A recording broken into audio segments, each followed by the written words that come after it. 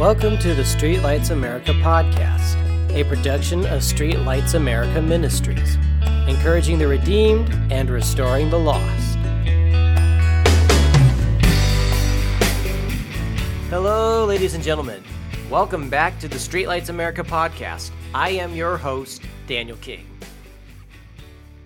So the last few weeks have been very unusual, to say the least. With the current spread of COVID-19, Corona, Wanhu, whatever you want to call it, the world has been in quite the panic mode lately. Which is understandable. I mean, it's a fairly new virus we know barely anything about. And it really doesn't matter where you stand on it, whether you think it's just another flu or if it's actually a serious virus that's going to kill us all. We can all agree that it's had a serious impact all around the world. We've had economies start to crash. Countries that were caught off guard, had no heads up that this was a thing, are struggling to keep people alive.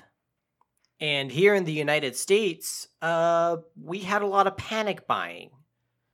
People rushing to stores for supplies because they're concerned that they're not going to get them for a while, which is not unreasonable necessarily.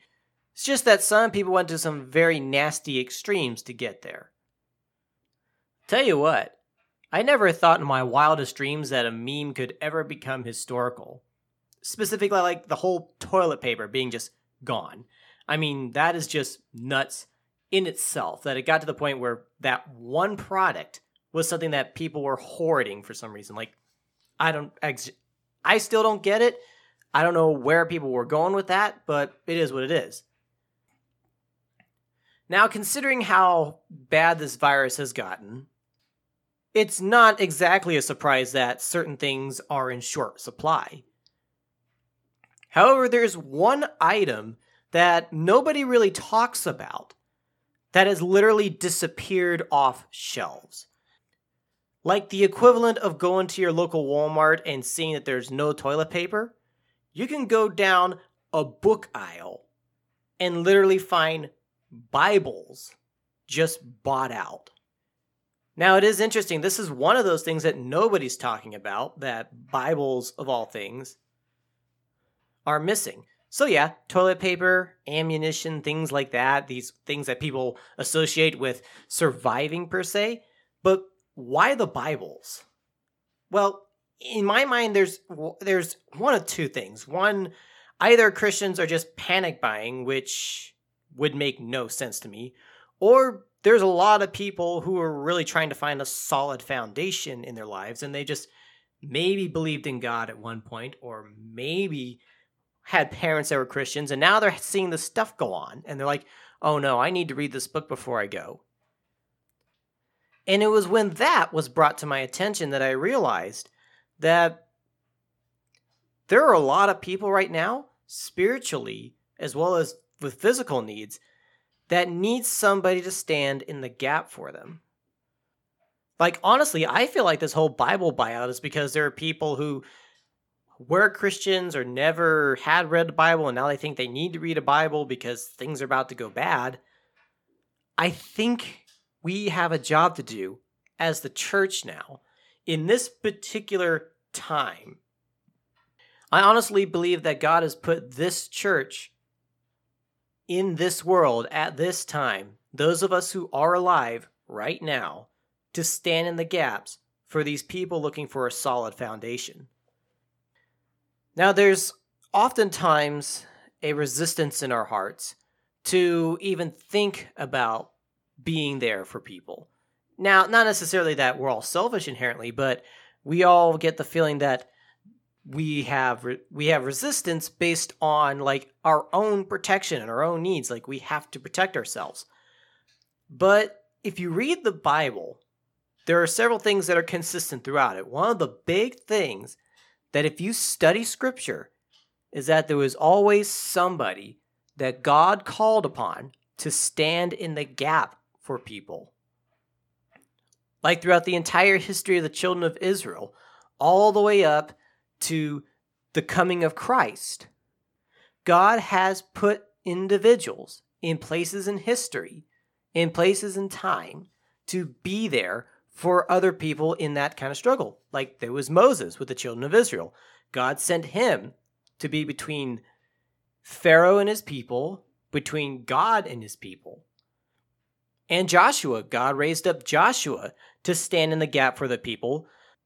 All of the prophets, God called them to stand in the gap and to bridge a gap between them and God.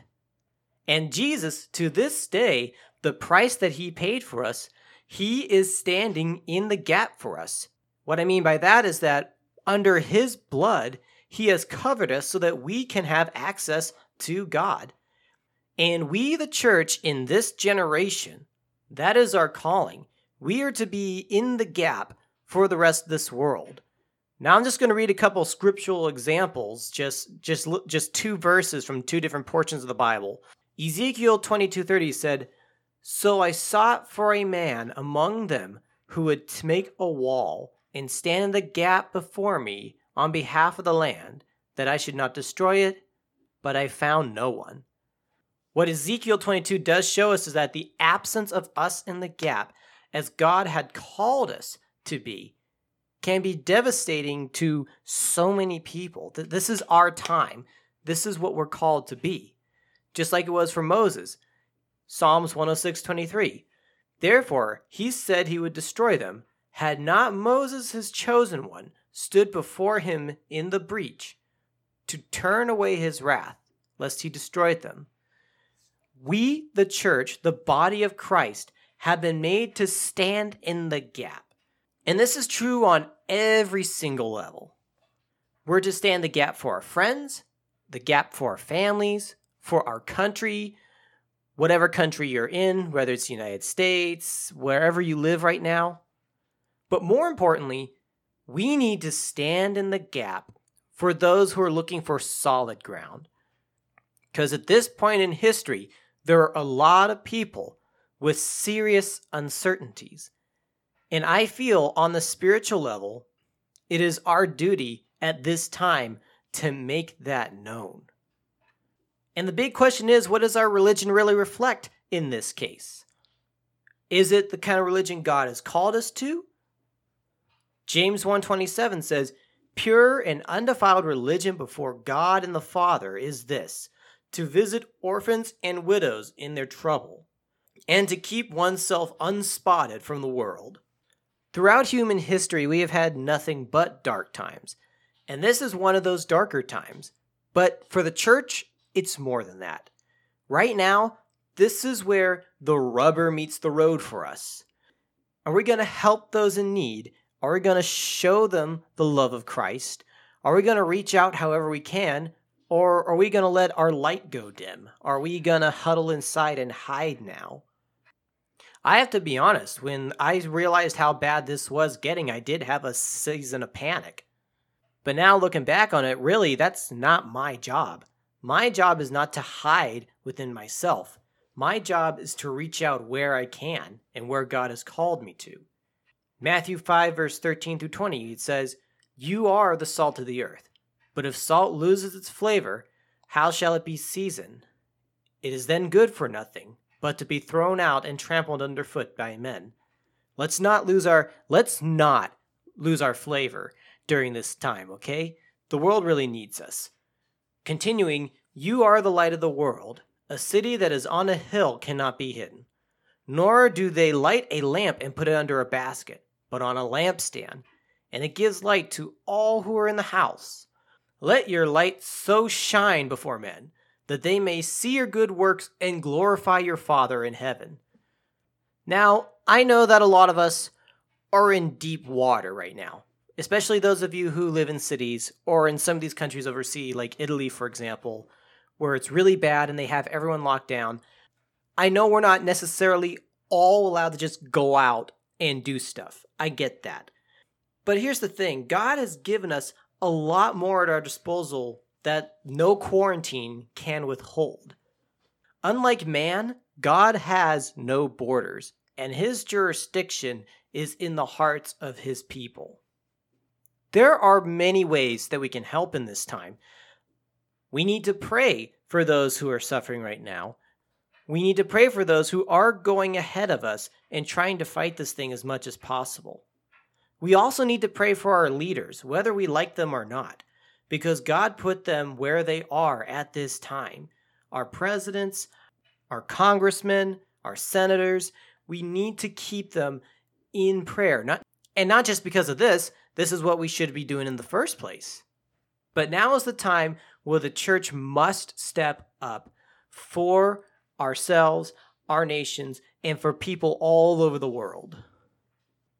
And however God tells you to serve, that's how you serve. I can't make judgments on what you are doing or what you're not doing. I'm just hoping that you're doing whatever God has called you to do. And here's the thing, God has not left us defenseless in this at all. For one, He's with us, but He's also put, like I said earlier, a lot of great power at our disposal. James 5 verse 13 through 16 says this, "Is anyone among you suffering? Let him pray. Is anyone cheerful? Let him sing psalms. Is any among you sick? Let him call for the elders of the church, and let them pray over him, anointing him with oil in the name of the Lord. And the prayer of faith will save the sick, and the Lord will raise him up. And if he has committed sins, he will be forgiven.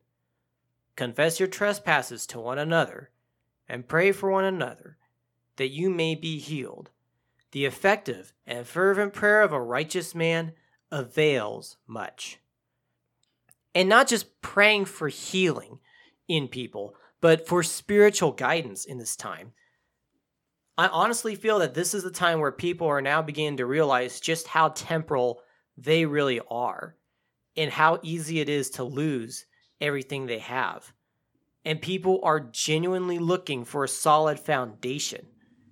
Now is the time where we are to step up. And like I said earlier, God calls so many different people into so many different capacities. Ephesians 4:11 through 13 says, "And He Himself gave some to be apostles, some prophets, some evangelists, and some pastors, and some teachers, for the equipping of the saints, for the work of ministry, for the edifying of the body of Christ, till we all come to the unity of faith and of the knowledge of the Son of God, to a perfect man, to the measure of the stature of the fullness of Christ." This is our calling. The world may not like it, but the world needs it. And there are honestly people right now who really need us to step up and show them how real the Lord is, how gracious He has been, and how gracious He will continue to be. Whether this thing goes on for another 2 weeks or another 3 months, or becomes something we have to deal with till the Lord returns, all that really matters is not what happened, but how we, the church, are going to respond to this. This is where we learn what we are really made of. This is where we decide whether or not we're going to truly be God's children, or if we're going to care only about the things of this world. Well, I've made my decision, and I know what I'm going for.